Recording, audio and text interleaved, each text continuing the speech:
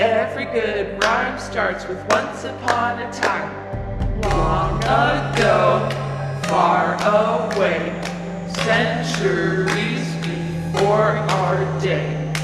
Humans lived, monsters roamed, both shared earth and sky as home. Yet this peace came undone, war was waged and humans won. Forced below, monsters fell. Welcome to Literary Lessons Podcast, Book to Screen, Once Upon a Time episode, exploring children's classics whilst losing our innocence along the way.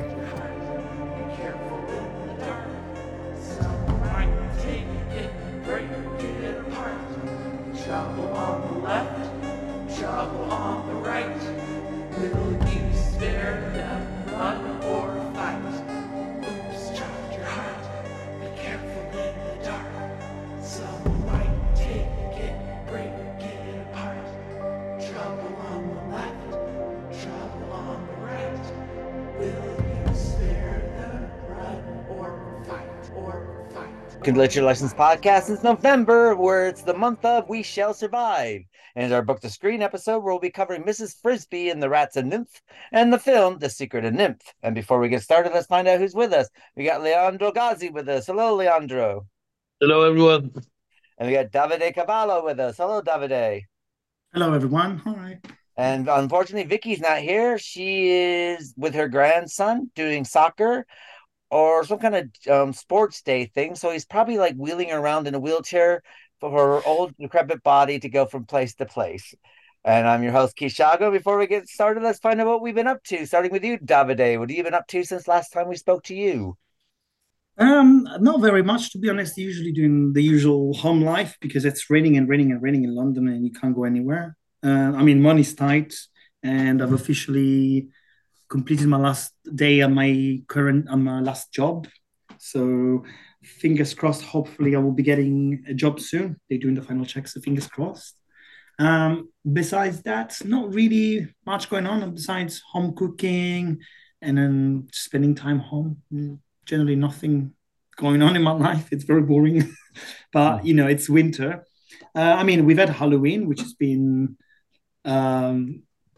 normal, I guess. We've had some kids doing trick-or-treating, and I prepared a whole box of sweets for all the kids coming over. We didn't get many because obviously this is in the UK. Halloween is not really celebrated as much as in the US, for example. Actually, in Italy, if you think about it, like in Italy, we don't even celebrate it. People think it's stupid, it's silly, it's a very American thing. But in the UK, I think at least they do a little bit. But besides that, not really much going on. Really, really boring period, I guess. But that's it for me. What about yourself, Leandro? Well, now I'm in Argentina again because my niece is having her communion in 2 weeks. So I've been traveling from one place to the other. Losing money because I bought $150 and I lost the envelope. Now, meeting with my family. Here is my dog. So 2 weeks of holidays, then I'll go back to work. And myself, I haven't really been up too much. Did the Halloween thing, just decorated. Let's put all my horror dolls all over the place, and was walking around with I did a Friday the 13th film, so I had they gave me a mask when I finished working on that a few years ago. And so he's basically walking around the streets of London with my mask and my Chucky doll in his hand, scaring children. So, but yeah, we got some trick-or-treaters and stuff, so that was fine. And then it's been watching some bits and bobs on TV. Nothing really comes to mind. So Talk to Me on Netflix, which is interesting. And for people who listen to our podcast, Batman, the animated series, which we do cover on our podcast, is coming to Netflix in 2 weeks' time. So you'll be able to see the whole series on there. So that's cool. But other than that, not a hell of a lot going on with me, really. Sorting out things, my final months at work. So just taking care of all that.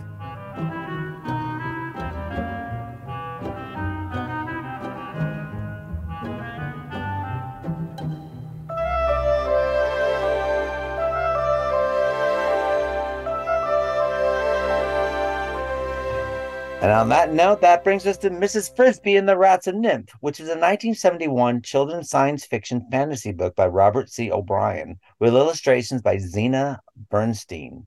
The novel was published by the New York Publishing House, Athena Books. The book was the winner of numerous awards, including the 1972 Newbery Medal. 10 years following its publication, the story was adapted for film as The Secret of Nymph, which came out in 1982. The novel centers around a colony of escaped lab rats, the rats and nymph, who live in a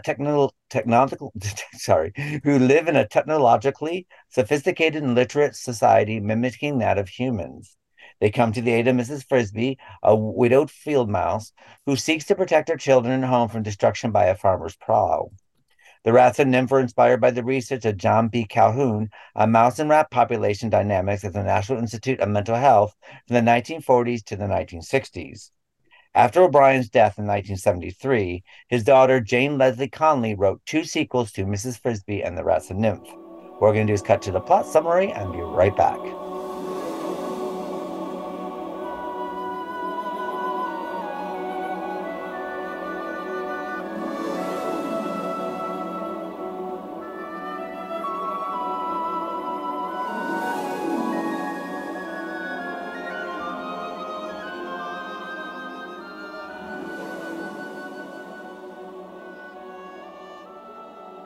This is the plot synopsis for Mrs. Frisby and the Rats and Nymph, written by Robert C. O'Brien. Mrs. Frisby, a recently widowed mouse, lives with her 4 children in a cinder block, in a field belonging to a farmer named Mr. Fitzgibbon. Her son Timothy falls ill with pneumonia just as the farmer begins planning for spring plowing, which will destroy their home. Normally, the family would move to their summer home to avoid being uprooted, but Timothy is too ill to move. An older mouse named Mr. Ages, who is a friend of Mrs. Frisby's late husband Jonathan, gives her some medicine for Timothy. On her way home, she saves the life of a young crow named Jeremy from the farmer's cat Dragon. In return, Jeremy flies Mrs. Frisby to an owl's tree so that she can ask for help moving her family. When the owl finds out that Mrs. Frisby is the widow of his old friend Jonathan, he suggests that she seeks help from the rats who live in a rose bush on the farm. Mrs. Frisby discovers that the rats have a literate and mechanized society. They have technology such as elevators, have tapped the electricity grid to provide lighting and heating, and have acquired other human skills such as storing food for the winter. Their leader, Nicodemus, tells Mrs. Frisby of the rats captured by scientists working for a laboratory located at the National Institute of Mental Health, NIMH. And the experimentations that were performed on the rats have increased the rats' intelligence to the point of being able to read, write, and operate complicated machines, as well as enhancing their longevity and strength. Their increased intelligence and strength allow them to escape from Nymph and migrate to the present location of the farm. Jonathan and Aegis were the only 2 survivors of a group of 8 mice who had been part of the experiment at Nymph and made the rats' escape possible. Out of respect for Jonathan, the rats agreed to move Frisby's house to a location safe from the plow. Nicodemus also tells Frisby that the rats have recently decided to abandon their lifestyle of dependence on humans, which some rats regard as theft. Instead, the rats aim to live independently. A group of rats, led by one named Jenner, rejected the plan and left the nest at some point before Frisby's arrival. In order for the rats to move the Frisby's home, the cat Dragon must be drugged, but the rats are too big to be able to do so. Mrs. Frisby volunteers to go, even though she learns that Jonathan was killed by Dragon while attempting to drug him. She is caught by the farmer's son Billy, who puts her in a birdcage. While captured, Frisby overhears the farmer and his family discussing an incident at a nearby hardware store in which a group of rats were electrocuted after seemingly attempting to steal a small motor. This has attracted the attention of a group of men who have been offered to exterminate the rats on the farmer's land free of charge. At night, the rat, Justin, comes to save Frisby and manages to get her out of the cage. The rats manage to move the Frisby house out of the way of the plow using a pulley and scaffolding system. The successful house move allows the mouse family to remain so that Timothy has time to recover before moving to their summer home. Mrs. Frisby warns the rats of what she learned when captured. They assure that the rats are at the hardware store where Jenner's groups, and that the group of men were from Nymph and are looking for them specifically. To fool the exterminators, the rats get rid of all the human-like technology and make their tunnels under the rosebush look like normal rats' nests. As the others move, 10 rats stay behind so the exterminators will not think of the rat hole as being abandoned. While the exterminators fill the rat hole with poisonous gas, 8 of the 10 rats manage to escape, while the remaining 2 die in the hole. Once Timothy recovers, Frisby and her family move to their summer home. And that was the plot synopsis for Mrs. Frisby and the Rats of NIMH, written by Robert C. O'Brien. Now back to the show.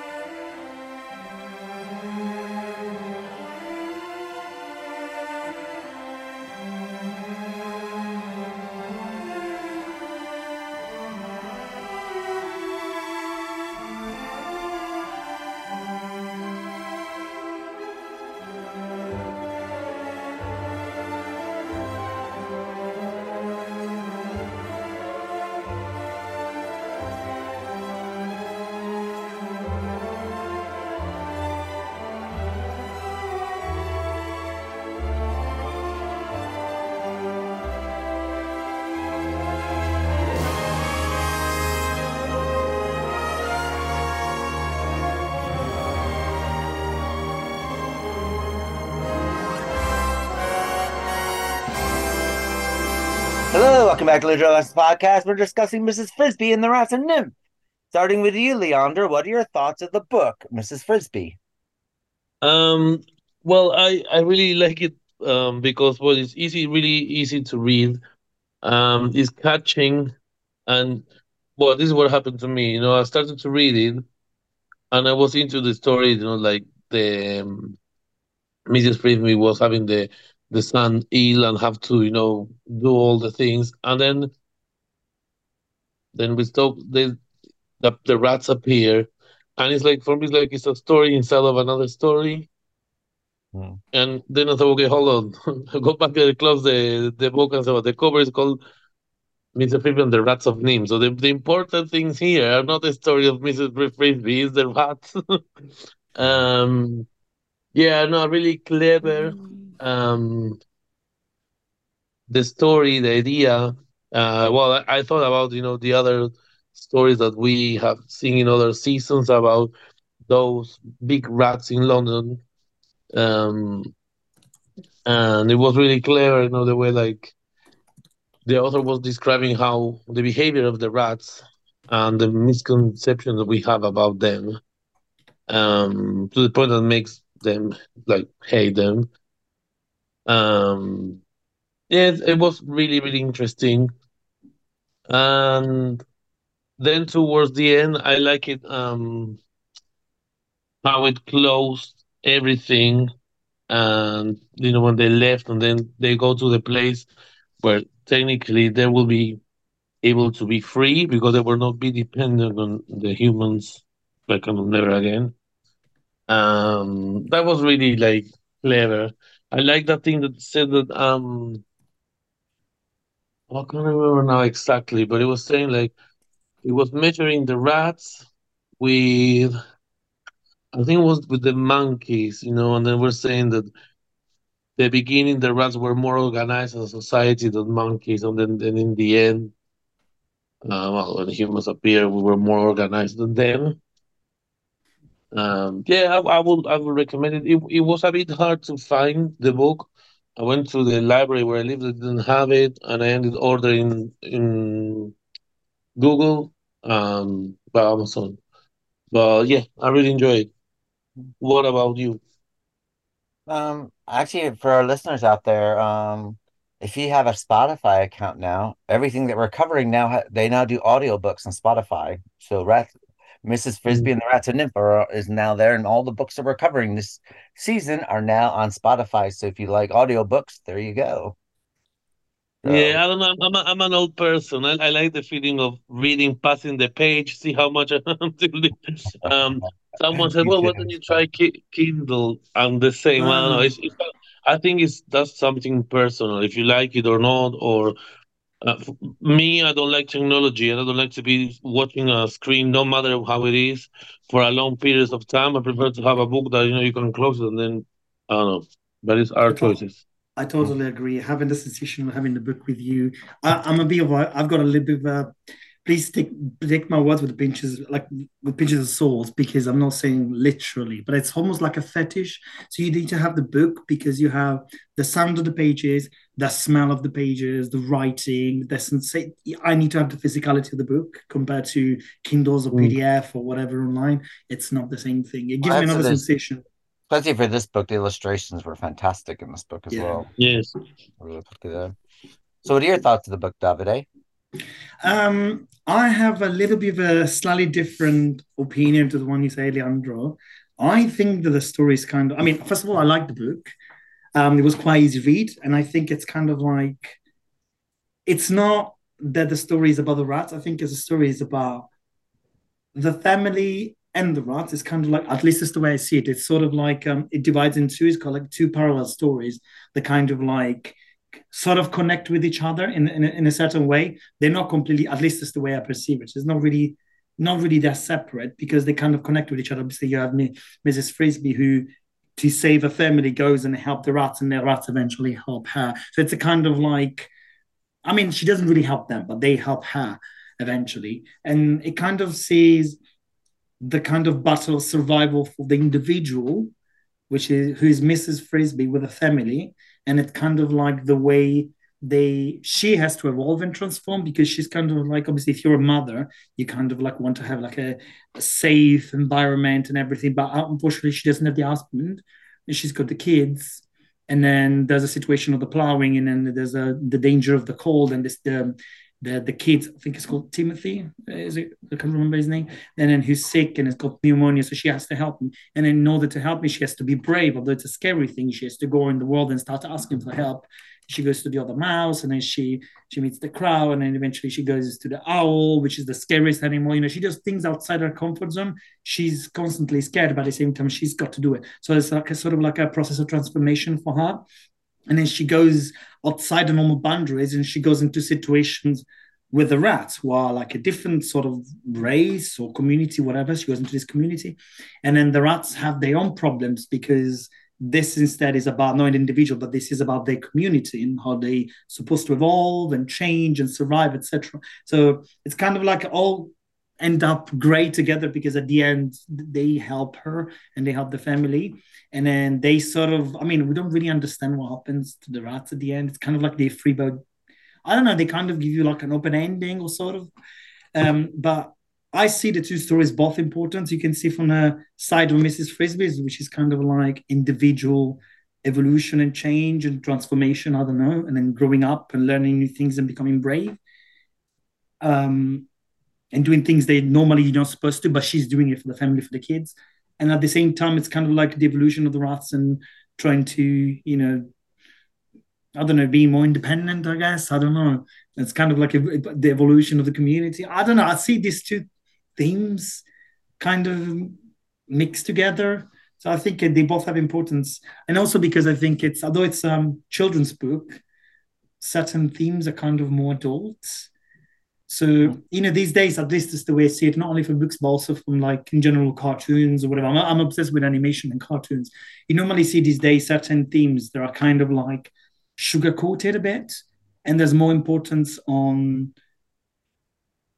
they focus more on the importance of like self-development, psychology, social relationship with others, but then we're kind of forgetting about the bigger picture of things. So back in the days there were a lot of thematics on, I don't know, environment and society, wars, whatever, bigger things. They're like, oh my god, this is the world.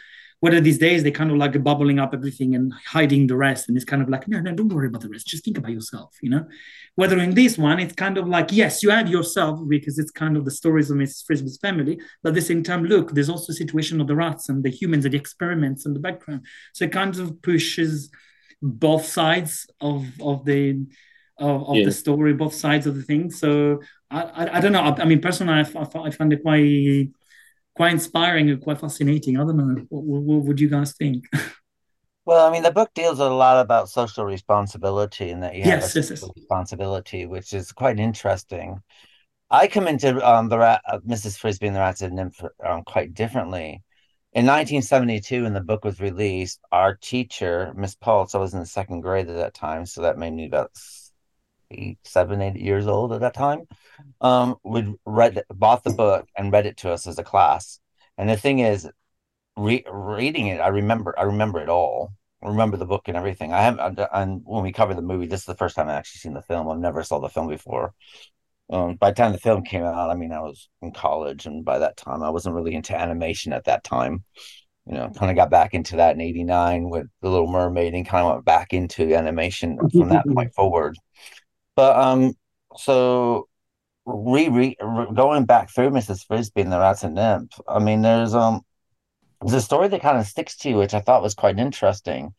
But I also realized that it dealt around 1950s, 50s, 60s America, is that we didn't really know about disease control and products and how they test things. And that all started to come to light around this time. So in America, there's this anxiety about animal testing and what that and genetics and all that stuff started emerging around this time. So it's quite interesting looking at it through a millennial edge now and looking at it about how foretelling this all is. I mean, this book came out in 72, Hmm. and everything that's in this book now is really, I mean, we have organizations now like PETA and against animal testings and, what this may lead to. So, and it kind of gives a nod towards all that, which I thought was quite interesting, really. Because the rats themselves, I mean, basically they escaped from a lab because of all the testing, though they did make them smarter. But we do have basically NIMH, which is the lab that they were at. That's why that's where NIMHs come from. But the men are looking for them, so they're always on the run. And because it's even worse that they now have a human consciousness and emotional intelligence to them, and now they're aware as well, which is kind of interesting in its own way situation. And Yeah. then and I also like the story of Mrs. Frisby's husband and why Jonathan, that he died. And he died, and she's a widower. So she's a widow, so she's got the absent father, and she's trying to do her best for her children. But at the same time, there's this folklore about her husband that she's not really aware of. And the thing is, she never really knew how he died either. She didn't know that he died saving one of the rats from the cat. Yeah. So he sacrificed themselves to protect another, and she finds all that. So what comes across as like a simple child's tale is a really in-depth story that's kind of buried underneath this. I mean, I guess when you think Mrs. Frisby, like this little mouse and these rats and nymph, for some reason, you go into it thinking, okay, well, this is going to be a cute little story, and you realize that it's quite hunkered down in a lot of serious issues and a lot of drama and It's got single mother. layers. It feels like it's got layers of understanding. Like you got the layers of the story, and then this other story, and then this. It's kind of like you can see from different perspective, and you get different teachings. At least that's the way I saw Well, it. you also get the single mother thing is which is quite interesting because in 1972 my parents got divorced, and to be honest, I was the only kid in our school who had divorced parents. By the time I finished school, I was part of a minority, and I soon became part of the majority because most parents started separating at that time. So that was quite interesting as well, keeping the single mother. And then I have to also remember, by reading this, that the author died a year after this book came out, so he never actually got to see all the fanfare and all Oh, the wow. awards it won and everything like That's that. sad. That's So quite sad, to be honest. Oh my gosh. Well, it was really interesting that as soon as they were able to understand how to read, they were able to escape, they were able to understand everything about the human behavior, society, where to go, where not to go, how to play around. Um, and that's like because language made the culture. So once you know the language, you can understand what they were meaning, and then there's no. Well, actually, he was saying in the book something like everything is easier when you have like the kind of the correct key for the door. So once you know the our language, or well, any language the humans are using, they know how to read it. They were able to escape all the time. So that for me that was that really like clever because before they couldn't do anything and they couldn't even escape because they in the laboratory the humans were putting like tests to see okay this rat has escaped from the cage. Let's see where how far the rat by itself can go. But the rats know that you have to do certain things to be able to escape with no danger. Then you have being able to help all the rest. Mm. So that was really like interesting. I found it quite harrowing that when the men of NIMH show up and 8 of the 10 rats escape, but 2 get caught in the poisonous gas. Yeah. And it's like, That, ooh. that was yeah that was they were like running around and thinking oh yeah I know what you mean. And I really like the segment where the pulley scaffolding system that they use in the book about moving the house, Mrs. Frisby's Yeah, house, how detailed it was. And the thing is, normally you think this could be quite boring, but it was quite exhilarating reading this in yeah, this kind of sense yeah, because yeah. you're like, okay, this is interesting. And The And it details. was it was really interesting for me when they will say okay now we escape from the laboratory where are we going to go because we are not the normal rats anymore. And then even saying was that even though the few times they came across other rats, they were feeling they were not the same because they were not able to communicate the same way. mm, yeah. And yeah, as you said, it was really interesting when they explained how they were going to do all the plan because now they were able to put a language, put an idea, uh, and make it work. I the only thing I couldn't quite understand is how the men of Nymph were able to track the rats to the farmhouse. Um, Do you think that maybe the farmer kind of knew that they were living in the Mm. it was a rush, but it was I bush. have the feeling I have the feeling they were not able to Oh, until when oh, they were I remember now. It is basically the farmer. Mrs. Frisbee hears the farmer and his wife talking about when they went to the hardware store about how these rats got electrocuted for trying to steal a small yes the motor, motorbike and and they that's were what said caught the yes. attention. Normally, if you got a rat in your farm, you can bet that there are more. To be honest, especially if you're actually holding food and stuff like that. I mean, it must be common. Well, I mean, rats in London. I mean, you see them. I mean, they say in London itself that you're never more than 5 feet away from a rat. Now, imagine if they were really intelligent. Literally Rats are incredible. scary because they're huge. Mice are not that scary. They're cute and they're nice, and you see them. I've seen them everywhere, Cambridge and London. But the Yeah, rats are these beasts, and you never yeah. know because they carry diseases as well. So you never know. Well, I mean, isn't that what caused the Black Plague? Was rats, the fleas and rats that caused the Black Plague? If the Just Black gross. Plagues break up in London again, I'm sorry, but I'm out of here. I'm just telling you. Well, you'll be quarantined in, and don't Oh worry. gosh, If no. you get the Black Plague, I'll lock you into your house and put a great big red symbol on the outside of your door. I'll be more than happy to do that for you. We've done that with um, COVID already. I mean, I wouldn't be surprised if we had like Well, to be fair another about plague the coming Black up Plague in again. London, the reason why the Black Plague in London took off the way it is because they outlawed cats here back in the day, which created the rat population to grow. Because there weren't cats. There was no cats, yeah, Why? because the cats were killing them and stuff. No. But then they created these like cats fears, but based on what? I mean, obviously, this is like some sort of fears are all based on BS and people believe it. Well, I mean, Big there cities. are But wise tales about cats that some people still believe it today. I mean, maybe it's that, cats can steal your children's breath. It could be something stupid as that back in the You're day. joking. Considering that back in Egypt, they used to be worshipped, and now we're going to that. And Well, then I you mean, wonder why cats look down to us. well, there's some people that There- do believe that. I mean, I'm not saying yeah. that. I mean, I don't think a lot of people believe that.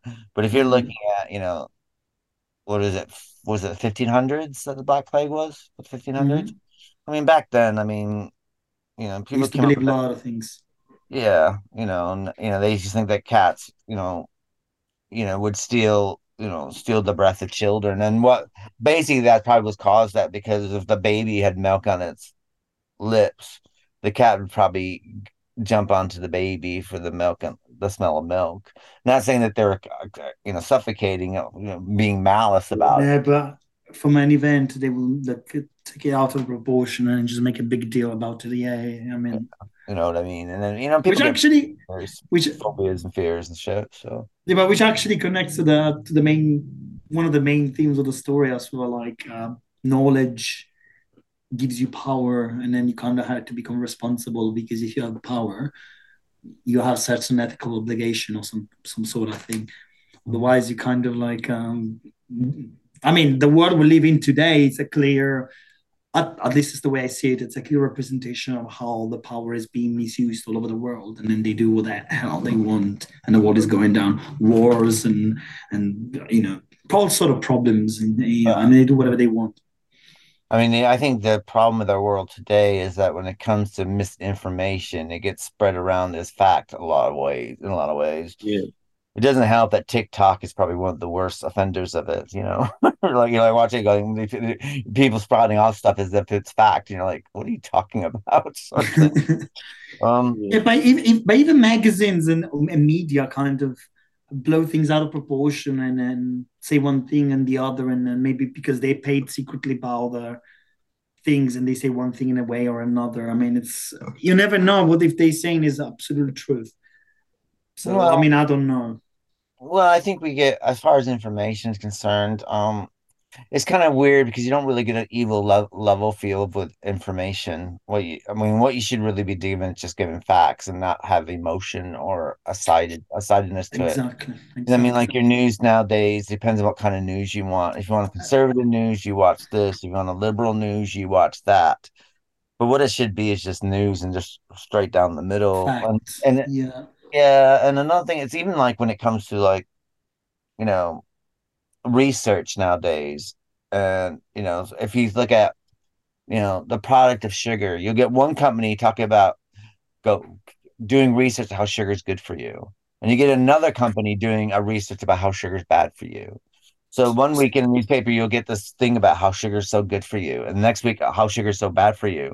And it's But wouldn't it be confusing. better just to sit there and have a company just do research on just sugar, good and bad? Yeah. Yeah, You know but what I then you mean? have Because it's more level field that way, but because but don't you think that this is because you have a biggest massive corporates and companies who have their own economical interests, and then well, they have because their own they can make interests, but at the money. same time, that they are passing things through. Because I can look, if I'm looking at something for just the good things of things, I will, I will bend and twist what I need to say to make sure that whatever research I find and whatever results I get is bended to that way or the other way. Where if you just do the research and just this is what the research is, it's a bit, it just, it's a bit more even keeled and it's a bit more. I guess it's the thing that what we do now. I think we spoon feed the population, and I think that's what's quite dangerous. And I don't think you should spoon feed it. And I think that cold hard truths might be hard to take, but at the same time, if that's the way things are, that's the way things should be portrayed. Yes, but then again, I think it's the truth is always difficult to find even in the news because like I'll give you a simple example. They've been advertising certain things for so many years, made so much money. Suddenly, the things they've been feeding us and we've been buying, suddenly, oh, that gives you cancer. Like, I'll give you an example. There is a sweetener that's been sold, and I've been using it as well, like everybody else, which is, I can't remember the name. The Now, saccharin they, or no, NutraSweet. No, there's another one. They've been saying that it might be related to cancer. And I'm thinking, well, but you've been selling it to me for many years saying it's all good. Or, and now suddenly they've been saying, oh no, this might be related to cancer, but might be banning it. Yes, but we've been eating that crap for so many years. So, and then the same thing, I don't know, toothpaste with or without fluoride. This is good. No, this is not good. And then at this point, I'm like, what the fuck? I don't know what is right and what is wrong anymore. You can do all the researches you want, but every company will tell you one thing or the other. So where is the truth in the information? It's complicated. This is Mm. what I'm saying. It's very difficult. So there should be a responsibility, but it's all about the money. But I think This it's is the also word there's a really. lot of agenda that comes across with everything. It feels like there always seems to be some kind of agenda. There's always an Mhm. agenda because companies want to make money, and then how much money do you want to make? At some point, it's immoral. Has to be an ethical line where it says, yes, I mean the growth of the company and making money and expansion is important because it keeps the economy and jobs and everything. However, if you're destroying forests, if you're killing people, if you're exploiting children in some other countries because you underpay them, if you're removing this company and just moving to China because it's cheaper and we're losing jobs here, or stuff like that, or you're polluting, that's immoral, even though you're making money. Or like if you suddenly you have a monopoly or some sort of control of or monopoly of something, and then you're destroying all the small companies, and then suddenly you have all the power and you can make the price, you don't have competition. That's kind of immoral. That's kind of unethical. Don't you That's think? why you have to. That's why when you think about news and media, you kind of have to look at it is an immoral system because at the end of the day, they're there to make money. So they're making Yeah. money on news that they can bend one way or another because they're But owned by corporations. but this is the problem. And then they There's a lot say, of yeah, profit. this is. But then again, we say that we live in a democracy, but this is not really a democracy because democracy can be bent by the people who have powers and money. So Mm. it's democracy, but this is the way I see it. So this is the sad world we live into, and we Maybe I thank mean, God we've but got these. yeah, I'm sorry, go ahead. maybe we've always been in this world, but it's just that you kind of when you get a certain age, you start waking up to it a bit more realistically. Yeah, I think so. And then this is Mhm. sad as well. And then suddenly you're like, you might just go well and live in a farm alone. it's but it's sad. Unfortunately, it's sad. Maybe yeah, by growing up you understand things and suddenly you're not as naive as you are when you were a child. Well, but the thing Oh, is, like, the more knowledge you know, it's like someone said this, like the more that you know, you realize that you know less. There's mm, more to know, and the less you know, you can okay. If you don't, if I tell you, okay, this product is has poison, right, and you don't have any Mm, knowledge to even understand it, you will say you will believe it because it's with someone that knows more than you told you.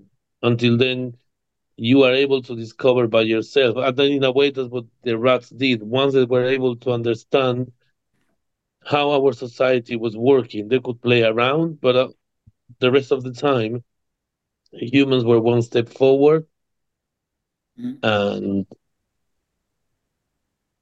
Like it will Socrates. happen always like that Mm, because information is power, and whoever has the information can manipulate the rest. yeah, And then mm, once that you know the knowledge, then you can do what some rats did. They decided they didn't want to live in that way, so they walk away. And in a way, that's democracy because, like, if you're not happy living how they were living, well, you can choose another path, take your knowledge, do whatever you like. yeah, unfortunately. that's true. So although we have a terrible democracy, at least we have some sort of democracy because there are certain other. I'm not going to mention because I don't think I have enough knowledge to say, but there are possibly other form of government which are worse when you don't even have the option to choose. So yes, we know we at least we have the freedom to know that we're bad. In other countries, Mhm. maybe Well, you don't even have that we're lucky option. in a lot of ways of where we're Yeah, living because there's always things that are 50 times worse. It's like, yeah, Yeah. yeah. I mean, yeah. but saying that doesn't mean that we should stop looking towards No, trying to absolutely, improve where we absolutely. are. But I always think that maybe we shouldn't criticize other places until we've worked out what where we are at the moment to, Hmm. I mean, it's okay to like frown and maybe, use certain Middle Eastern countries that basically might have human rights problems. Yeah. But at the same time, it's like, okay, well, we can pride ourselves that we're better at human rights, but I mean, we can't sit there and say that we're a fantastic society because Absolutely there are plenty of other things that are not working at the same time. So, may not want to pat yourself on the back yet, sort of until you sort of yourself out, sort of situation, and Yeah. maybe save your critiques and stuff like that on how other countries are running themselves until you're able to run your own country first. Situation. Interestingly enough, the rats, Mrs. Frisby and the Rats and Nymph they're looking at doing a live action version of the movie. No, Oh, they shouldn't. I'm against it. I am against it. They always ruin it. The animation is as beautiful as it is. Why do you have to ruin it with a live action? Well, we'll see how that turns out. Mm. That's been going in the process since April 2019, so still nothing yet. Oh, And there's also a TV series that Fox is developing as well, and that started being in development in September 2021. but is it as an animation or as a live action? This one. Don't have any information about it as of yet. Mm. So, I mean, it's television, so I imagine it'd probably be animation. Might be Because because might be computer generation, like Toy Story kind of animation situation. mm, because I generally love cartoons. There is one thing that we go in towards is the fact that yes, we go Japanese animation, and I love Japanese anime. I'm not a big fan of 3D animation, but obviously the Disney ones, for example, I love them. But we got this obsession of trying to make everything so realistic with like live actions. Whether I'm like, what happened to the love for cartoons like back in the days? And I'm like, why do you have to make a live action out of everything? Just do some more animation. I miss animations. I love animations. I think there's still some strong animations. If you look at Netflix, there's always two or three different new Oh yes, yes, yes, yes. animation series. So I don't think they're gone to all the way to CGI situation or computer generation toys. When I say computer generation, I don't mean Mm. the Lion King remake. I'm talking more along the lines of Toy Story, The story or Coco, Frozen. Frozen, that kind of thing. Mm, So, mm, mm, mm. Yeah, yeah, yeah. But but yeah, I for know that, animation, you're right. yeah, because I've noticed that some of things like I know that Scooby Doo has a computer generation series out that I've seen bits. I haven't seen, although I haven't watched it, but I've seen bits and pieces, clips here and there. But That's nice.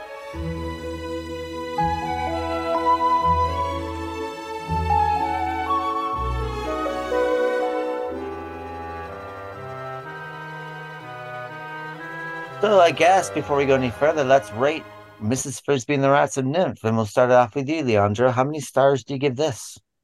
4. And rate yourself, Davide? Okay, this is difficult because I could give it a 5, but this is probably the only time when I kind of liked the cartoon more than the movie. I will explain later why. So, Mhm. but this book was nice, so I would give it probably like a 4.5. I can't take too much out of it, so 4.5. I'm going to give it a solid 5, and the reason being is because I think it has a lot to do with I remember Miss Pulse, my second grade teacher, reading us a chapter of this a day, and it's stuck with me. So I think so I have that to go on, and reading through, and to be honest, going back through, and I said before, reading it through with eyes 50 years later, situation. I had to sit there and say it. I was still enthralled with the story, and I was quite shocked that I remembered everything. I was quite shocked, so I have that little childhood memory all tied into that. But I think it's a very solid book, and I think I can understand why it's out of 100 children's book, it's rated number 33 out of the 100 top children's books to read. Oh So, wow. so I think it's pretty good at holding its place there.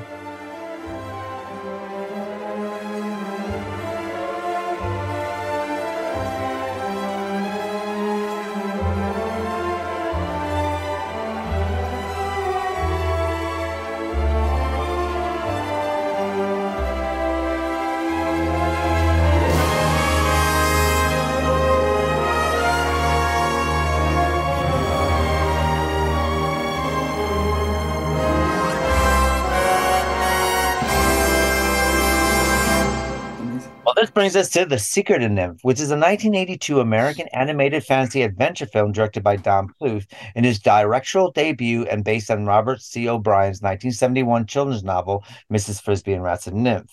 Don Bluth would go on to do American Tail, Land Before Time, Thumbelina, and Anastasia.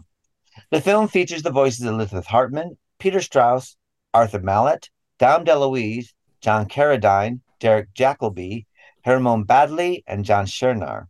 It was produced by Bluth's production company, Don Bluth Productions, in association with Aurora Productions. The Secret of NIMH was released in the United States on July 2nd, 1982, by MGA UA Entertainment Company under the United Artists label. It was praised by critics for its elegant and painstakingly detailed animation, compelling characters, and deep and mature plot, and won a Saturn Award for Best Animated Film of 1982.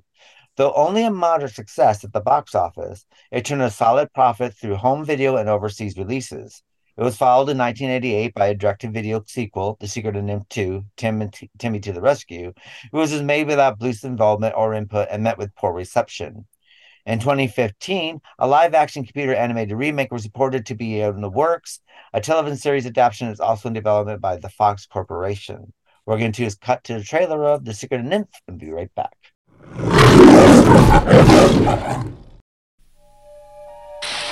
Aurora and Don Bluth Productions present a classic adventure in motion picture entertainment.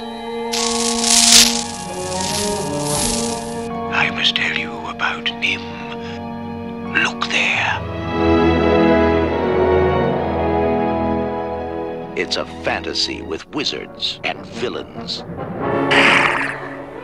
And heroes. I ain't scared of nothing. I'm not even afraid of the Great Owl. Will you hush up? Come on.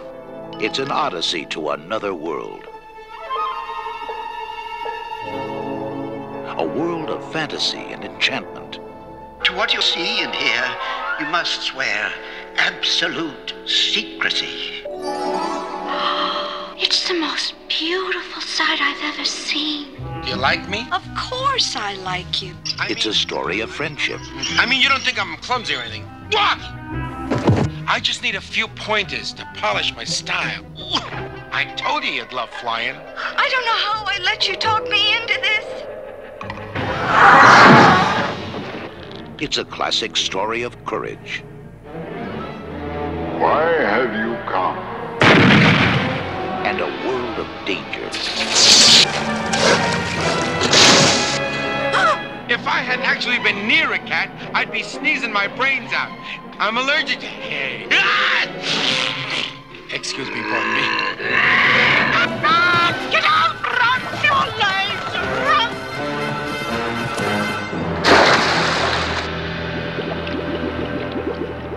Where courage is rewarded. Oh, thank you. A motion picture for everyone to share. Oh, the poor turkey fell down. I'm not a turkey. Big No, buzzard, stop. where's our mother? Get done with her. You better tell her. Discover the secret of NIMH and rediscover the child in us all.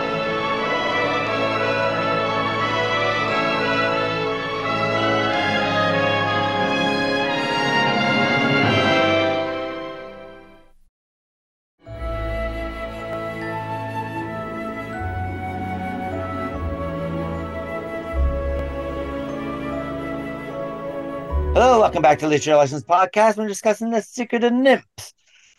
So, Davide, what are your thoughts of the film The Secret of NIMH? So first of all, I've seen the advertisement and the trailers of this movie so many times in my life, but I never got to watch it. So this is the first time I've watched it. And you mentioned that the creator did something like Anastasia and Thumbelina, right? Mm-hmm. Yes, because when I watched that, I thought there was an old cartoon. Probably it's the same one. Have you ever watched it, An American Tail? Yep, that's it. Yes. I have watched all of them when I was a kid because they showed them on TV in Italy. So I even recorded them with the old VHS video cassettes, and then we had them recorded. And then I was like, this looks like very much like that animation. And then in fact, yeah, probably it's the same guy who did it. I really love the animation. For some reason, I like them more than the book. Although there's only a part that I like the book more than the animation, but we'll tell that later. It's an amazing. I mean, I personally think it's an amazing animation. Very expressive. The scenes when Mrs. I think she's called Brisby, or instead of Frisby for some reason. They changed the name because there are frisbees in the states. You know, there's a disc that you throw and catch. They're called Yeah, frisbees. Mm. And they changed it to Brisby because they didn't want the Frisbee company to get upset with any kind of marketing. a bit Oh, silly really? reason. Come on, but anyway, no, I understand. I mean, you want to avoid copywriting, but I think it's silly because it's a story. But anyway, it makes sense. I think if you saw her name in print as Frisbee, not spelled the same way, it'd probably be different. I think it's only because they call it the secret nymph. So therefore, Mm. using Yes. Frisbee, now you might think, oh, it's the name after, because the thing is, you've never seen the name printed, which is printed a different way. It's spelled a different way than the Frisbee. Yeah, yeah, They changed the maybe. order, yeah. Yeah. The Secret of NIMH, and then they called Mrs. Freeze or something like that. It's not the book is called one way, the movie is called a different one. Yeah. So I think if they called the film Mrs. Frisbee and the Secret of Nymph, maybe, then they probably wouldn't have to change their name to Brisby. So, Hmm.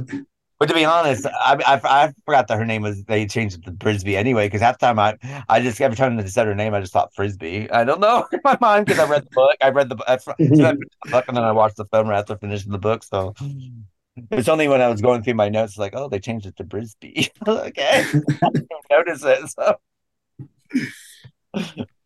Yeah, so the animation was amazing. I really liked it. The music is also incredible. I don't think I mean, it kind of reminded me of a Disney movie for some reason. I don't, is it not Well, part of the Disney, isn't it? no, it's not. What happened was Don Bluth was working with Disney, and he Oh, he and because Anastasia is Disney, to be honest. no, that's Fox. That's Don Bluth again. Oh, I What thought happened? Anastasia, No, isn't he no he Anastasia? broke up. No, he broke away. He broke away from Disney in the early 80s. And the reason being because he didn't like the output that Disney was doing at that point, because he didn't like the animation style. Because what happened was is that after the golden age of Disney in the 50s and 60s and 70s, the late 50s, Disney changed their style because they were looking for cheaper ways to do animation. So what they were doing is the Xerox Oh, effect.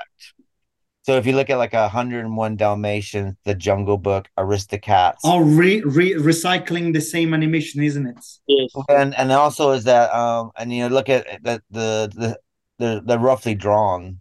You can see the outline around the characters and around their It's the thing, same. and they have a different look, and they're called the Xerox years of Disney. Um Didn't know. and because they were Xeroxing this, the characters and stuff like this, to help save money, and that mean that each cell wasn't painfully drawn situation. So therefore, they had to have harder outlines for the Xerox production. That's the reason why they had that. Mm. If you look at if you compare like Cruella de Vil to the Snow White, the Queen, or the Evil Stepmothers, you can see that there is a definite difference. So Don Definition Bluth fire. became a little bit discouraged from that, which is quite funny because after this, Disney would kind of start going back to his original Disney animation, which would be the Black Cauldron, which kind of flopped, which we'll be covering this season. We'll be covering it through our Dark Family films, which they kind of start going back to this look. So he wanted to go back to the old fashioned animation, which is what we get with here. But what he did here is he did um a cell animation, which was backlit. So instead of like filming it like they normally do, like slapping each cell down and Mm. snapping it, what they did was they did it behind a light box. So that's why the when you see the red of the red coming through of the gem or the little sparks and stuff like that, it's actually the light, the strong light popping up underneath the cell as they're filming Yeah. it, to give it that effect. And for that, I had to say this film is absolutely beautiful to look at. Yeah, that's quite smooth, to be honest. Smooth animation. I generally thought it was like, why isn't this Disney movie? It looked like a Disney movie. Now I understand why.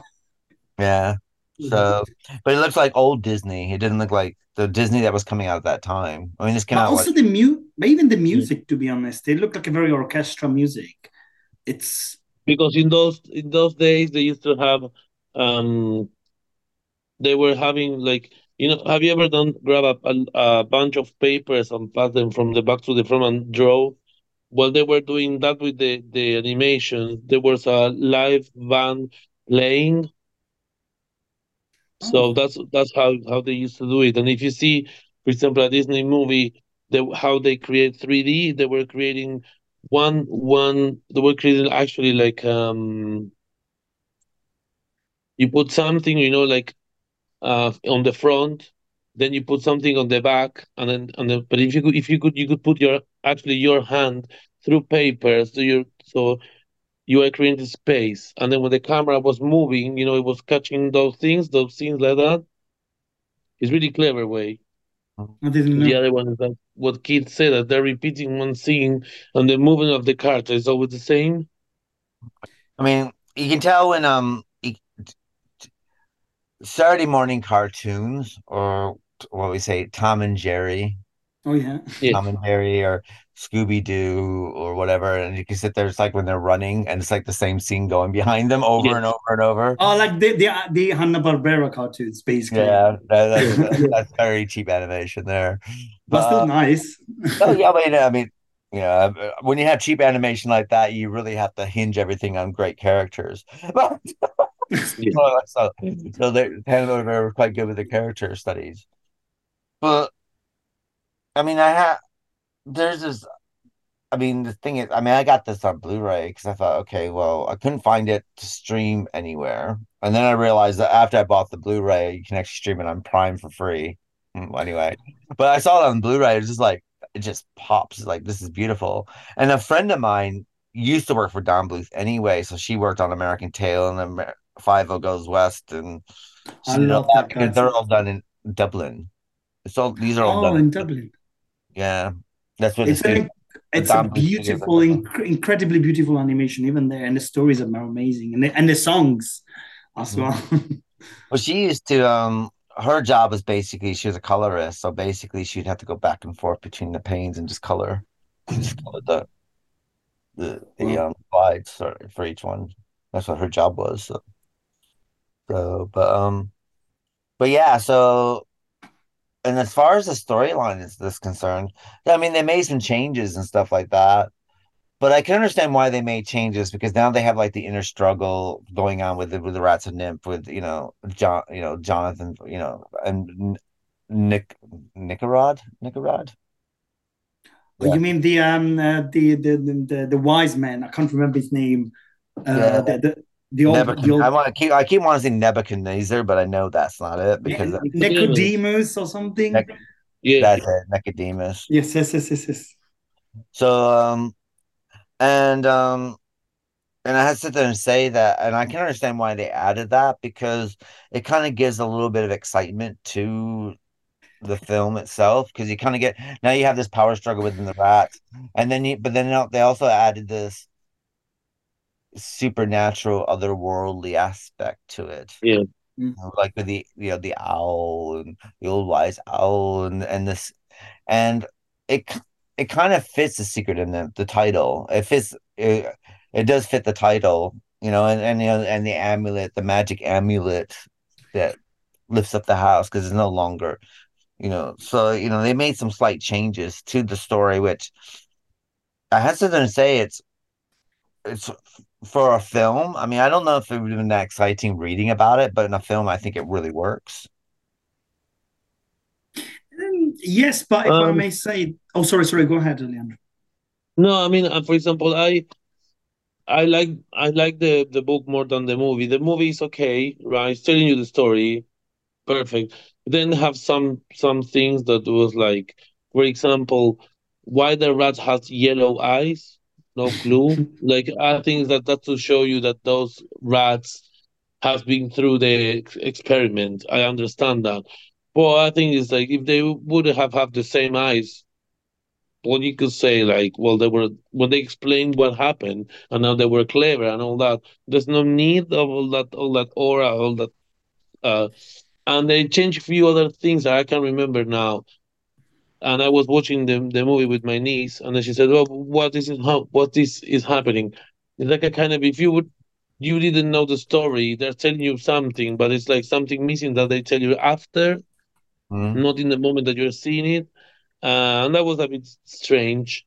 And but yeah, I enjoyed the movie. I asked my niece, I said, "Do you like the movie?" I said, "Yeah, yeah, I enjoy it."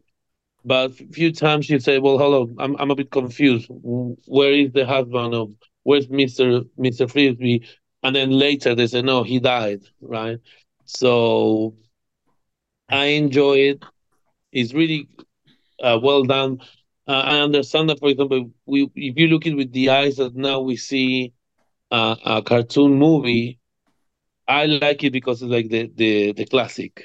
But for example, for my niece is my nephew said, "Oh, that's really old cartoon. Is really boring." It's like it's hard, but it's for like a young mind to see the beauty in something that is really old. We will like it, right? Because you understand more of the things, when you grow. Um, It runs at its own pacing as well. It's not a fat. I mean, it moves quite quick. It moves quite well, yes, but there isn't a lot. There isn't a lot of excitement until the very end. I mean, you can't. Yeah, it's kind of weird because it's kind of like it feels like it does feel like watching an old movie. It feels like watching something from maybe a 40s because it's like you kind of get this build up and it's kind of building up at a pace yes, situation. And then and then it kind and then and then you get the big conclusion, but then at the end of it, it's kind of a silent ending, really. yes. And it's Um, like, where are the rats? No, the rats left. End story. It's like really quickly. For example, I didn't understand why they decided to put that thing about the amulet, but there was no point whatsoever. I don't know. It's like, yeah, the amulet was kind of bizarre. I mean, I can understand why they did it because visually it's quite stunning to look at, yes, yes, but at the same time, it doesn't. You know, the book deals uh, more with scientific. It's more of a yes, scientific science fiction yeah.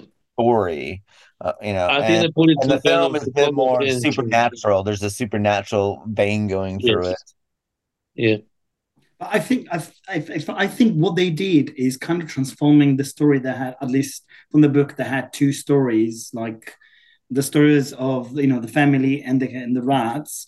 And this one is a little bit more focused on the story of the family, which is central. So at the ending, which is we know when the whole thing happens, there's a lot of focus on the superpower, etc. Just to remind us that she's, the mother, Mrs. Frisby in this case, is being brave, and then she's activating the power of the necklace or the stone. So it's more kind of I don't know. It's like they focus the attention on the story of the family. So it's kind of like it's more made for kids rather than yeah, both for kids and adults. Because I think back in the days, and this is something I've always argued with every person in the world, I've always loved animation no matter what. And back in the days, at least in Italy, correct me if it's the same even in the UK or in the US, but people used to say, why do you watch cartoons? You've grown up now. Back in the days, watching cartoons, whether cartoons, animations, Japanese anime, it was something stupid for children. Whether these days, today in 2023, we're now animations and stuff. It's for people who care and who love them, and for there's a whole geek community who appreciate them. Back in the days, it was shameful that I, a man, would watch cartoon when I was 18 or 20. We're like, why are you wasting time with cartoons?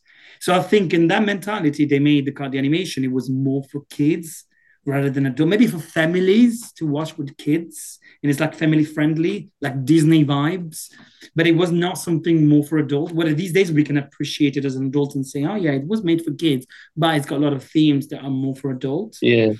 I don't know. This is It's really interesting what you're saying, because when Shrek appeared, I watched Shrek with my I friends at loved the it. time, I loved it. Yeah. and And it was really interesting because you know that it's cartoon, but the topics that they're talking just not for kids. Okay, you Mhm. can watch with a kid Shrek, and the kid will get some jokes, but will get others, and we know they have double meaning. But I Yeah, remember yes, that, yes, true, true, very true. yeah, and I remember that, for example, we were watching Shrek one Sunday when we were having lunch. And my dad said, "Oh, well, we have to watch silly cartoons while we're eating." I said, "Look, pay attention to what they're saying. You realize they're full of double meaning jokes." And he was like, "No, no, don't change the channel." Blah, blah, blah. And it's what you're saying. And I think it's because when Dragon Ball Z appeared, right, and it was anime, I think it make change cartoons from Yes, what we used to think, okay, it was just for kids to know there's something more complicated, or X-Men, or all the other stories. I think as the time has been passing, you understand that, okay, they were cartoons, but the story, if you go back and check the story, how the story was written, yeah. it was more It's uh, always it was deep. always the stereotype of, because the audience back in the Yeah, days of for course. animation was for kids first, and then it created a sort of stereotypes. And this is something I fought proudly, and I'm sorry, this is very personal for me. I constantly fought proudly to say to people, yes, I do watch Japanese anime, and I couldn't give a crap if I'm an adult or whatever. I watch it, I'm proud. And I've always said to people, if you look deeply into the story, you will realize that it's not something for children. It can be, but then if you look the story from a different perspective, you will understand things and themes for life, for self-development, for, I don't know, society and things.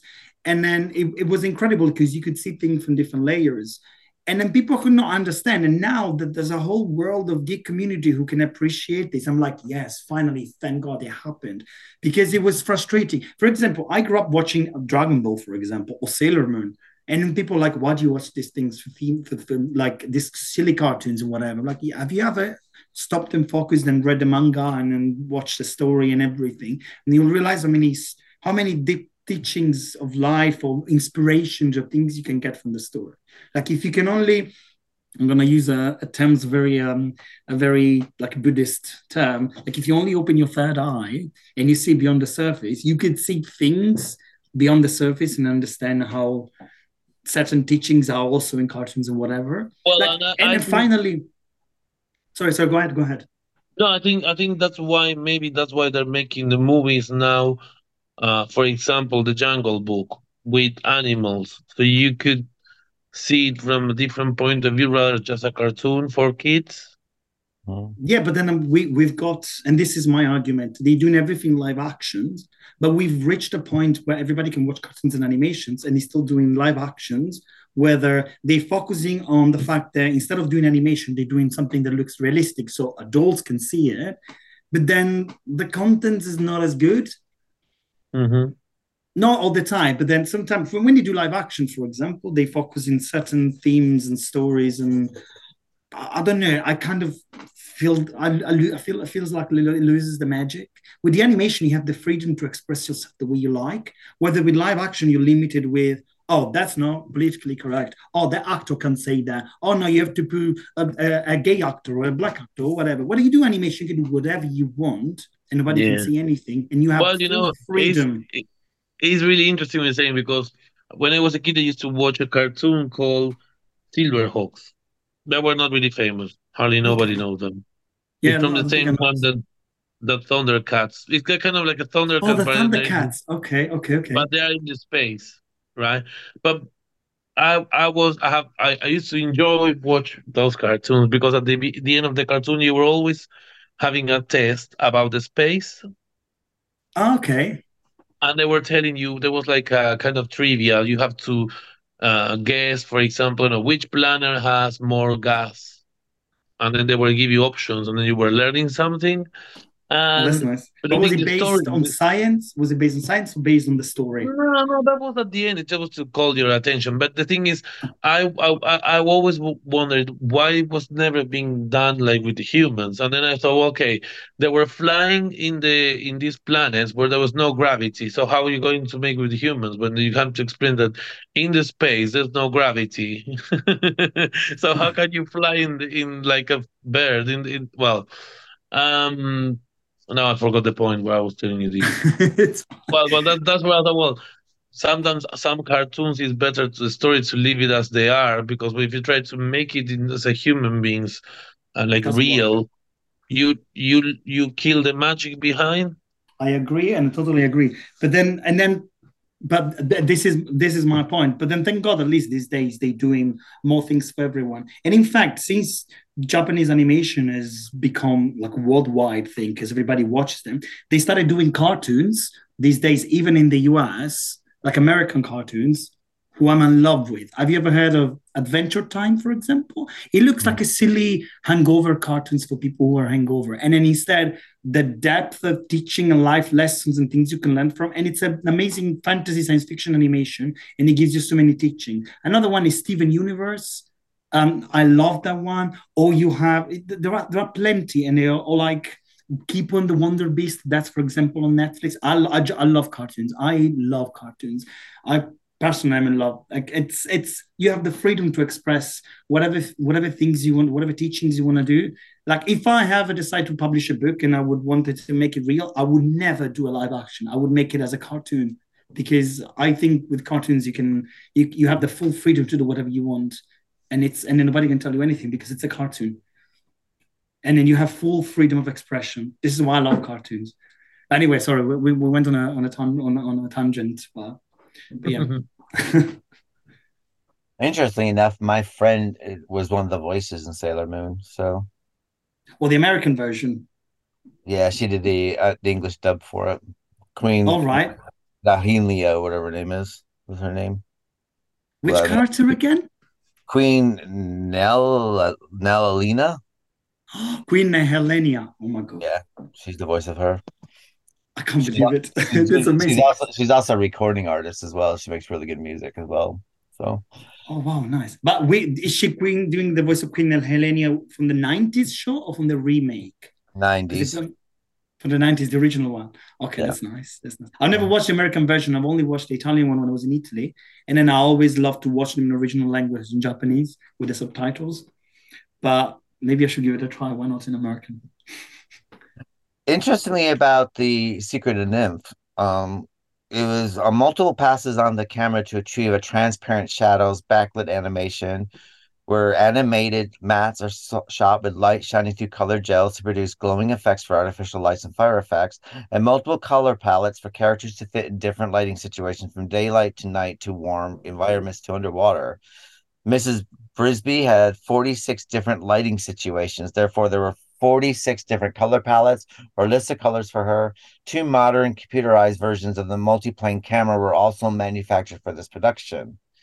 To achieve the film's detailed full animation while keeping to the tight budget, the studio strove to keep any waste of time and resources to a minimum. The crew often worked long hours with no immediate financial rewards, though they were offered a cut to the film's profits, a practice common for producers, directors, and stars of live-action films, but never before offered to artists on an animated feature. Producer Gary Goldman recalled working 110-hour weeks during the final 6 months of production. Around 100 in-house staff worked on the film, with labor-intensive cell painting farmed out to 45 people who would do these from their home. Many minor roles, including incidental and crowd voice work, were filled in by the in-house staff. The final cost of the film was $6.385 million. And the producers, Don Bluth, Goldman, and Pomeroy, would mortgage their homes to complete the film, with the understanding that their investment would be first to be repaid their homes. The film was the sixth animated feature presented to the Dolby Stereo sound system. And this knife fighting basically was looked at, they choreographed that by watching the films The Adventures of Robin Hood from 1938 and The Vikings from 1958 to mimic the sword fighting in it. Oh my god. So you're thinking to yourself, like, God, this was a labor of love for these people, wasn't it? Shame. That's hard work. We got to appreciate that, even though now we say, "Oh, this is an old cartoon." My God, the love and effort and sweat and blood they put into these. Oh my gosh, 2.5 years. Incredible. Jesus Christ! But I mean, I bow down to these people. This is hard work, really hard work. Yeah, but They don't really do the cell animation like that anymore. So No, I mean now it's more computerized, it's more automated. It's a little bit better, so at least you don't have so much labor and so much stress. And they can still do like great work, yeah. but yeah, the only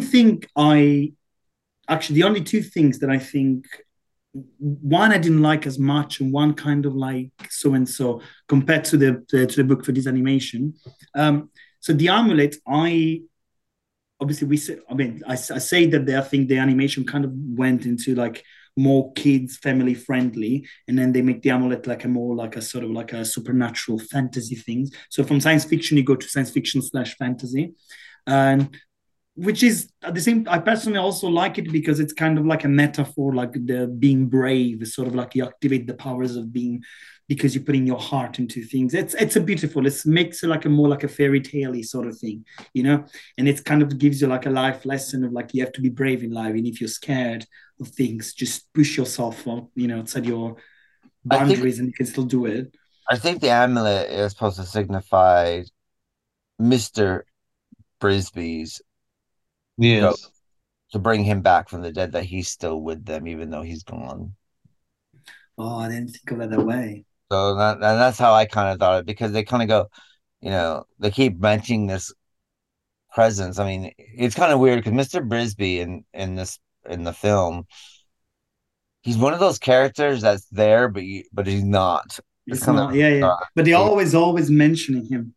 yeah, and he's like the supernatural force that's behind everything situation. I mean, he's the reason why they decided to save her, is because of what he did, you know, when he was alive. You know, he's kind of there to help them, and when everything goes back, and he seems to be part of the. He the amulet belonged to him, which belonged to her, which actually ends up saving their house and saving the family. So, and I mean, the only thing I didn't quite like about the film is the crow. Yes, too much. Too annoying. Well, Yeah. he's kind of there. He's kind of there to lighten things up, and I can understand why he's there, because he's supposed to be. It's supposed to give you the. I think it's to Comic give relief. the comic relief that's not really quite needed. Where if you took that character out and kept it more intense, is because I always found that when he shows up, it kind of stops everything it kind of stops the movie from flowing, because he's an added character. He's not even in the book, so it just seems to stop everything, and you kind of see him doing something stupid situation. I mean, I'm glad at the end of the film he gets laid finally, but but but yeah, so But he helps Mrs. Brisby somehow, and then she helps him. I think in the context of he gets it kind to the of, owl. He used to get her to the owl, wasn't he? And then yeah, Yeah. because even like looking for all the ropes and stuff like this that get them saved. By the time he shows up, the house has been saved, so he didn't help with that Yeah. situations. So I think but this is, him as an added character, I think kind of takes away from the flow of the story a little bit. So I understand why yeah, he was added. He was added there so that younger children wouldn't get bored, maybe, and they find him cute and humorous. yeah, I So guess so. Yeah, yeah, yeah. To be honest, yes. What I personally instead didn't like the fact that they made the evil rat like the villain of the story. That's the only thing I didn't really appreciate much, because if you think that in the book, is it even in the book? I think it's kind of No, like he's no, they were not. not in the evil. They were background. There's not no, that. they There's were not that. There's no power struggle in the book yeah. with rats. The I power think it struggle is ran between the away. rats and the humans, and protecting themselves and moving Yeah, forward, and always being on the run from nymph per se. That's what yeah, That's what the book's about. The movie is about this inner. It's about this inner struggle about taking over them, and which kind of takes away from the original message of the book, really, because the original message of the book is that they're so superior. And it's about social responsibility to each other and to those around them.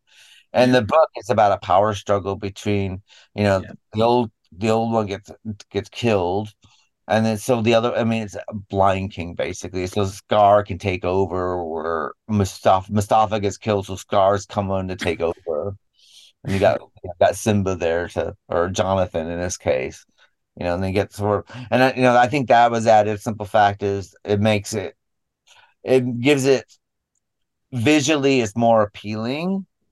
But I think about in the storyline, it's if you can compare it to the book, it kind of takes away what the message of the book is. It Yeah, kind of like totally. simplifies it for kids.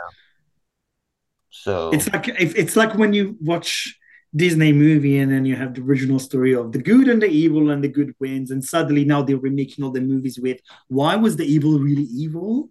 Let's see the stories, and it's kind of like the same thing, but the opposite way. Kind of here, they're like, okay, let's simplify the story. There's a villain guy, and then we're all gonna win. In the book, it's like, well, there's no real villain, but it's a more complicated thing.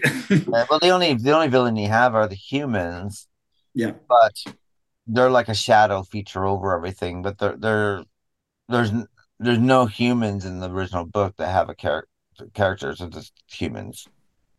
It's a collective force. yeah. They Even if don't you have really, like the you scientists, don't you don't know anything about the farmer's personality. I don't no, think no. the farmer has a name, does he? Humans Um, don't have a name. They're just a force. It's like it's the men from NIMH. It's not like Doctor oh yeah. Doctor Jacoby, who's head of the NIMH corporation, is looking for these rats. It's just the humans who work for NIMH are looking for them. So here, I think that because of that, I think they had to find a power struggle from somewhere else, and the power struggle was within themselves about who's gonna take over the reins, and you know, because you have where basically you have the evil one not appreciating the old timers' idea where they should be led. You got the new blood that wants to lead them in a different direction, and so it all became about that, really, about when it came to the rats, which it works in the film, I think, until you read the book, and then it kind of doesn't really work. Yeah. You So know, it's like, there is more in the book, basically. Yeah, because in if you when you read the book, as you said, there was like there's no conflict. It's like the rats were all like living like, let's say, as David said, like a democracy, and they say, okay, what would you like to do? Would you like to live the way we're living or carry on? And one part decided to carry on living that way, so they decided, okay, we're living this community, and then they decided to leave, go like decide to leave that place and go to the new place where they can have all the things that they wanted. And even at the end of the movie of the book, the Miss Frisby decided to tell the kids the story, the truth, what happened, where everything started. And two of them said, oh, "Okay, let next season let's go and try to visit them." Where in the movie said, "Oh, what happened with the rats? Oh no, I think they left. Okay, bye." And Yeah, and then you also had and the children play more of a part about helping to save their own home, and you kind of got that going on at the yes. same And then time. you have the auntie, who's another funny character. The shrew situation. Auntie Shrew has hormoned badly, and if that doesn't mean anything for you, you probably know her face from Mary Poppins. She's one of the housekeepers in Mary Poppins. Oh Well, wow. the voice, the person who does the voice. Yeah. Which one of the two? Is it the one with red hair or the one with the grey hair? No, she's Mrs. Shrew. Auntie Shrew. No. I mean, when you say Oh, you Auntie talking about Shrew, in the movie? you She's not the one. Not she's not Rita Shaw, the gray-haired one. She's the other one. oh, I didn't realize. Mm. Uh, They're both funny, to be honest. The Mary Poppins. and the voice of Teresa Brisby, if you're a fan of Beverly Hills 90210, that was Shannon Doherty. The one Shannon Doherty is the one who did Prue and Charmed Yep, that's as well. correct. Yep. Oh my God, Oh wow. I didn't realize they were like famous people doing the voices in the story as well. Well, Will Wheaton is the voice of Martin, and Will Wheaton, you know him from Stand By Me, the movie, and he's also was in Star Trek: The Next Generation as the young boy in that. So interesting. And then of course they have some classic people in there like John Carradine, who's fantastic. I love John Carradine, who's in The Howling and all these 1930s and 40s and 50s horror movies at the time, sort of thing.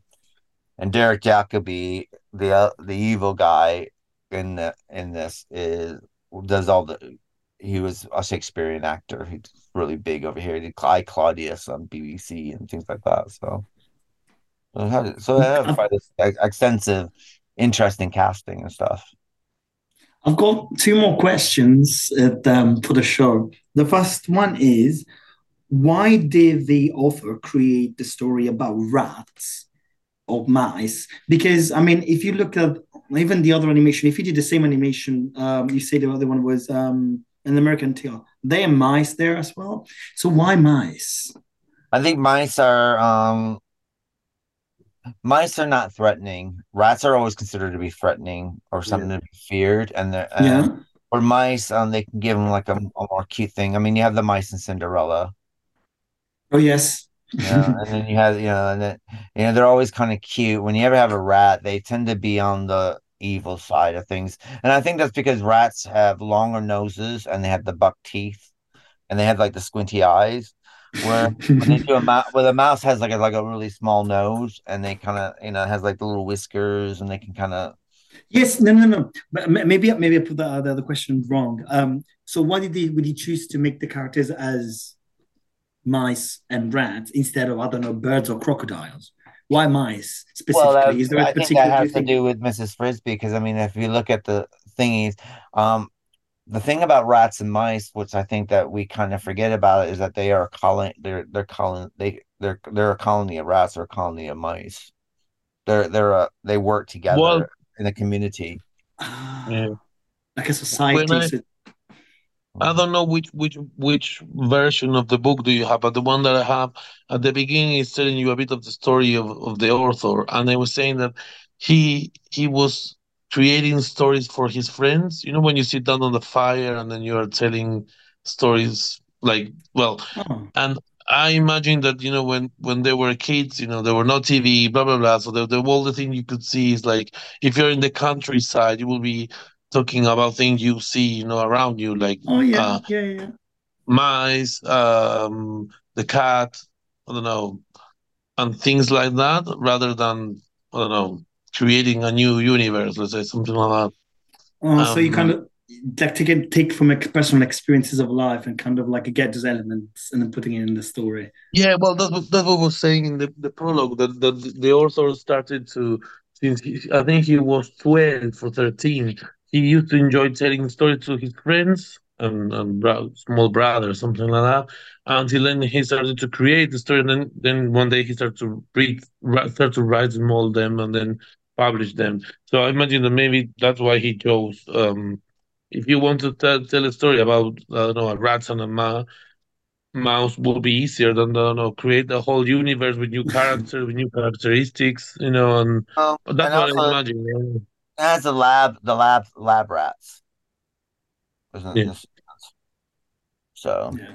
and you also have the thing about there's the old Aesop's fable about the country mouse and the city mouse as well. Mhm. So you got that little conflict there. The country mouse Yeah. is simple, where the city rats would be a bit more urban, a bit more street savvy. It was Street really clear. happy. It was really clear what they were doing with the cat, So to be able to work, they were keeping the cat sleeping, and the owner will never realize because cats are always sleeping. That's true.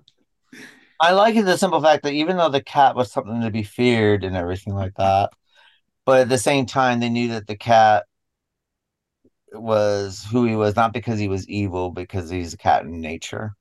I thought that was Hmm. quite that's quite easy, Yeah. quite clever how they were able to keep that balance. There's an element of understanding that nature works in particular way. So Yeah. maybe there's sort of like nature element of like balance and things as the way they are, and then kind of an element of the humans and maybe even the rats who evolved who are a little bit more than nature, maybe, and they I kind of mean, have the responsibility. and I think is the way, I mean, comparing the book anyway, it's a way to using them using the animals, the rats and the mice and everything like that, as a reflection of how our society should work. Because we will get this again when later on this season when we cover Watership Down, which is another Mm. story about using rabbits as as a symbol for human society and relationships. Well, I So don't know. Did you do it on purpose, or did just, well, I don't believe in coincidences, but all the stories that we have seen, there are a lot of rats, mouse, rabbits, witches is again with mouse. I don't know. There are a lot of appearing, a lot of them. I don't know. It's because you like them, or no, basically, when I was picking the things up for, I was doing Once Upon a Time, and I was looking for children's books that are okay. basically very well received, and like I thought was a good way to review them. You know, like Little Mermaids, Hans Christian Andersen, this Watership Down, Wizard of Oz is we'll be covering later, which is interestingly enough. I mean, it's only when we start covering that you realize there's like these similar themes coming through, which are starting to break Yeah. through now. I mean, it's our third Coraline, another one, which we're kind of realizing that there's these themes that are running through these children's books. But at the time, I wasn't looking for a similar theme.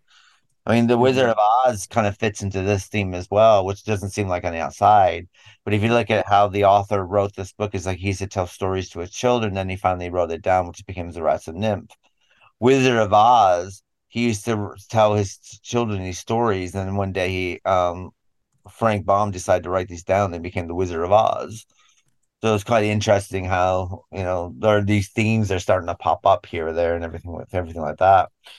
And then when we kind of do this when we do break up our show to different segments like Dark Families this season, um, anthologies, and you realize that these themes start popping up in like the Dark Families thing. There's like these single parents, children on their own, um, children going through puberty, and these all seem to be like regular themes or isolated children in these dark family films that we love and hold dearly to ourselves situation. And so I think it's just, Mhm. having the mice and rats and animals and stuff like this. I think this just happens just because they're all involved in classic children's books at the moment, sort of situation. But So also, it's interesting the fact that you mentioned that these are animals because I don't know if this is outside Italy is the same or not, but in Italy, when we study literature, we separate um, fables from fairy tales. So the fables we call them fiabe, and fairy tales we call them favole. So like a fairy tale is like a story that has lore elements, but is also like a sort of teaching and is like a story. Where the fables are all have an element with magic talking animals. So and they are all created to for like life lessons and teachings to people. So like classics of fables are like the turtle and the hare or the fox and the grapefruit, the ugly duckling. These are short stories that dog with kind the of butt. have a life lesson. But then the rats and nymph kind of, although it's a long book and it's not short, kind of it feels like it goes and falls in under that label. What do you think? I don't know. Obviously it's not a I fable think because I fables are think short, animals. but I think it's because kids like reading stories about animals per se, and I think the reason, but it's a good way to use animals as an allegory allegory, yeah, yeah. to humans. So you can Oh do things yes. and you can have animals have a certain say and comment on the society that they're in without, where if you have a human doing it about society they're in, it becomes a bit different, doesn't it? So maybe it's a way to, Yeah. And it goes exactly the same thing I said earlier. Then people will have labels and will say, oh, yeah, this person is not politically correct. Oh, you can't say that because he's a man or she's a woman. You can't say that. And then instead, if an animal says it or a cartoon says it, nobody can say anything. And so people will go beyond the label and then get the life lesson. but yeah, and it's a bit like if you have white rats against black rats. You can cover a minority segment than you can with then try to hit those issues with human characters doing saying the same thing. So, Amazing. That's true. That's true. so.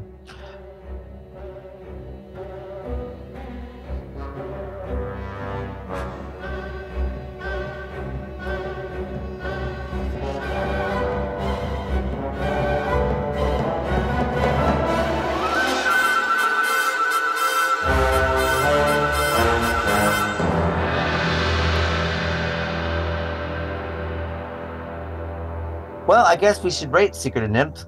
Starting at you, Davide. How many stars do you give The Secret of Nymph? Absolutely 5. I love the animation. Really, really loved it. It's a very old animation. I get it. But if you go beyond the understanding of like, oh, it's an old animation, it's not like these days, who cares? Plus, it's got amazing elements of like life lessons and teachings, and so I love it. So definitely 5. What about yourself, Leandro? 4. I like the animation part. I really enjoyed. I didn't like that they changed and add few things that they didn't. I truly believe that if they wouldn't, for example, they wouldn't have put the amulet, you could get the story anyway. Didn't make big change. I think he did it more for the visual point of view, so you can understand. Okay, now she has the power, but not apart from that. It's like you could get the story anyway, with or without that.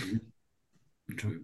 I'm gonna give it about 4.5. I think. I mean, I like the story, but the animation is what blows me away, and I think it's the animation's awe-inspiring. Though Mhm. after the film's over, I thought, what a beautifully looking film, and I quite liked it. But I I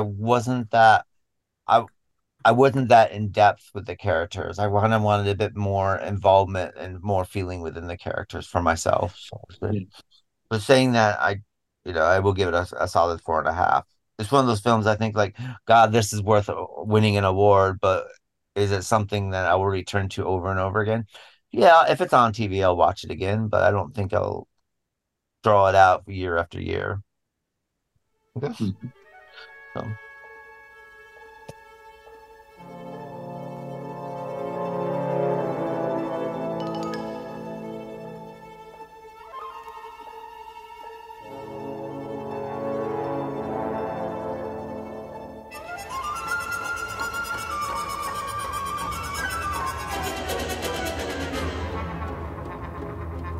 Well, this brings us to the end of the Literary License Podcast. Our next Books to Screen will be coming through Christmas season, where we're breaking from our original programming and covering the book Anti-Mame by Patrick Dennis and the film Anti-Mame from 1961. And of course, next week we'll be covering Batman the Animated Series. We'll be doing Shadow of the Bat Part 1 and Part 2, where we get to meet Batgirl for the first time, and Blind as a Bat and his Silicon Soul. And of course, Dark Families will be covering 2 very unique films.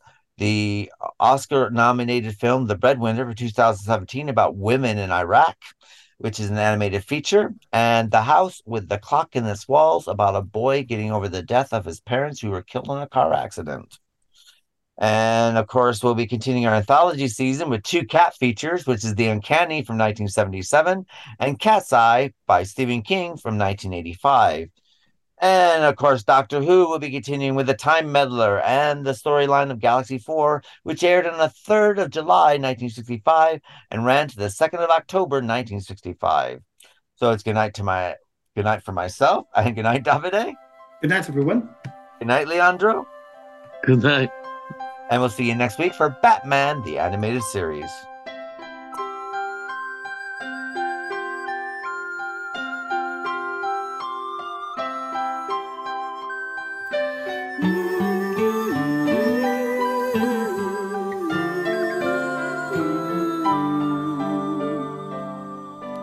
Dream by night, wish by day, love begins this way. Loving starts when open hearts touch and stay. Sleep for now, dreaming's how lovers' lives are planned. Future songs and flying dreams, hand in hand. Love, it seems, made flying dreams so hearts could soar. Heaven sent, these wings were meant to prove once more that love is the key. Love is the key. You and I touch the sky, the eagle and the dove. Nightingales, we keep our sails filled with love. And love, it seems, made fly in dreams to bring you home to me.